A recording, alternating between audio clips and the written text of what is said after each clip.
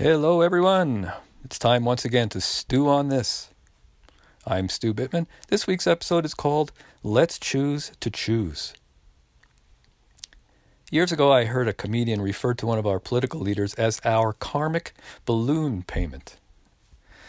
I thought it was judgmental, but it was also a pretty clever way of restating a universal truth, which is you reap just what you sow. I believe the entire current world situation is our karmic balloon payment, and we've all contributed.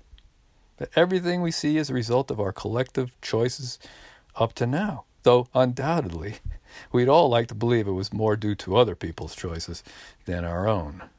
Well, sadly, we don't get to do too much about other people's choices, so perhaps we want to look at our own choices right now and make an intention to base them a bit more on our deepest values and maybe a lot more on love and those other things that we want to continue to see in the world. Hey, I know I don't always choose love, even toward myself. I still judge myself harshly and beat myself up. I still get angry with myself. I certainly still withhold love from myself. And I do all of those same things with Hillary, the person I love the most in the world.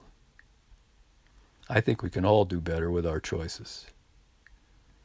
People want to get back to normal, but my question is, how will the balloon payments we all face in the future be any different if we keep making the same choices?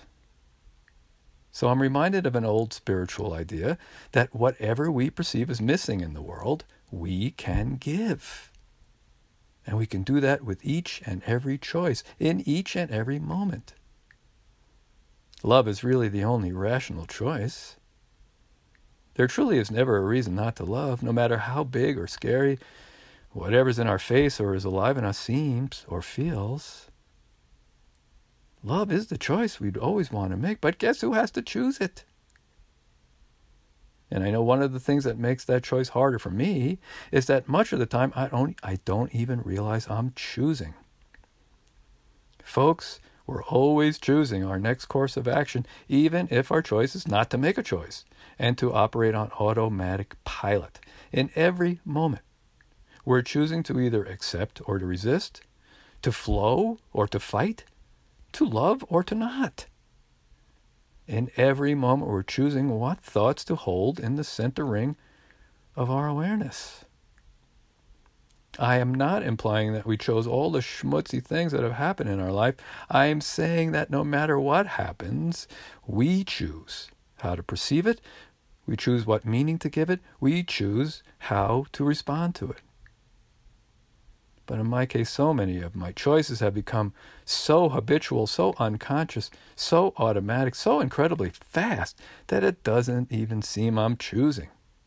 I get in the car, I put the key in the ignition, and the next thing I know, I'm there. I'm not suggesting we start to have to think about breaking down these skills we've mastered, but how much are we missing? And how many opportunities to choose love are we missing? Years ago, I got dramatic evidence, for me, of how much I tend to run on autopilot. I love strong coffee. Strong coffee's my weakness. And every now and then, the automatic coffee maker doesn't make it strong enough for me, so I go to my cafetiere, my French press.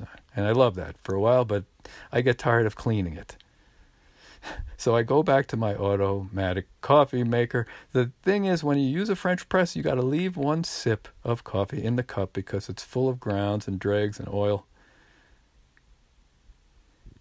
The thing I realized is weeks after I went back to the automatic coffee maker, I was still leaving one sip of beautiful coffee in my cup, which I never would have chosen to do had I been awake. Automatic coffee makers and autopilot. So can we overcome our karma and choose love? Yes, because karma begins where choice ends. Karma to me isn't some cosmic scoreboard or ledger sheet someone's keeping to which I am doomed.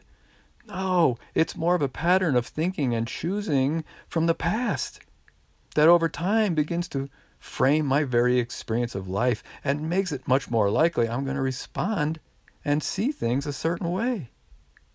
The same old way.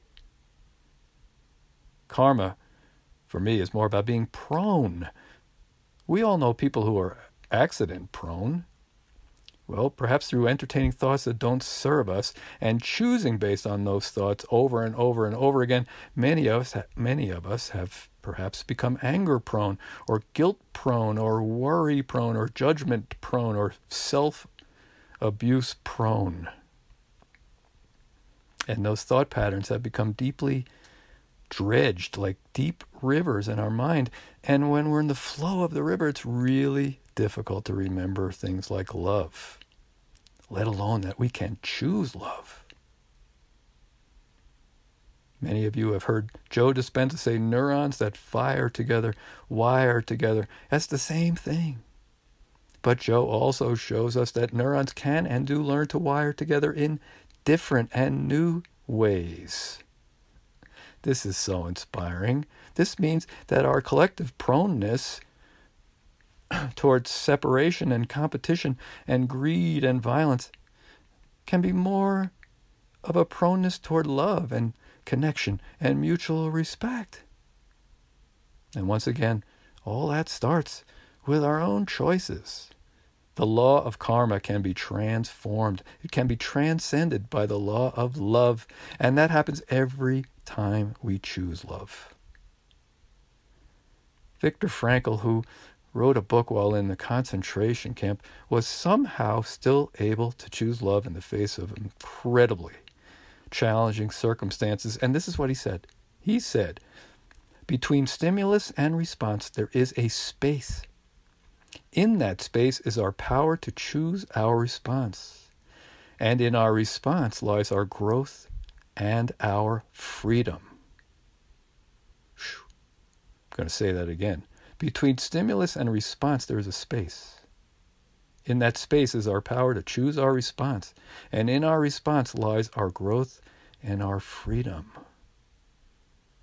Yes, in our response, in that space is our ability to transcend our karma.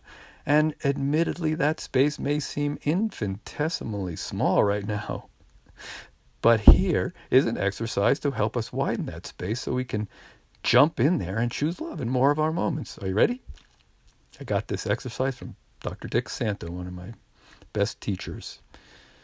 Dickie recommended picking a day, but I'm going to start you off easy and say just pick an hour. Pick an hour and preface everything you do in that hour with the words, I choose to. I choose to brush this tooth up here. I choose to step on the gas and speed up right now. I choose to wash my left kneecap in the shower right now. I choose to. You'll probably find the exercise a bit exhausting, but it will definitely point out how much you tend to run on autopilot. And it might also point out some choices you're currently making unconsciously that you might not want to continue making. Yes, that's a beautiful exercise that I recommend strongly. And while you're at it, here's another one. Change something. Change something in your environment. Change something in your routine so it isn't so easy to sleepwalk through life blindfolded. Go another way. Make a left instead of a right one day. Don't get lost, but you may find something you haven't seen before. Put on the other pant leg first. Put on the other shoe first. Do it a different way. If you and I want to transcend our karma, we have to end our trance. We can overcome our karma, and we can only do it in this moment. Folks, we're always choosing, even when we're choosing not to choose. So let's choose to choose. Let's choose to choose love and peace and abundance and joy. Because every time we do, we become a little more love-prone and peace-prone and abundance-prone and joy-prone. And so does the world. Stew on that. I'll see you next week.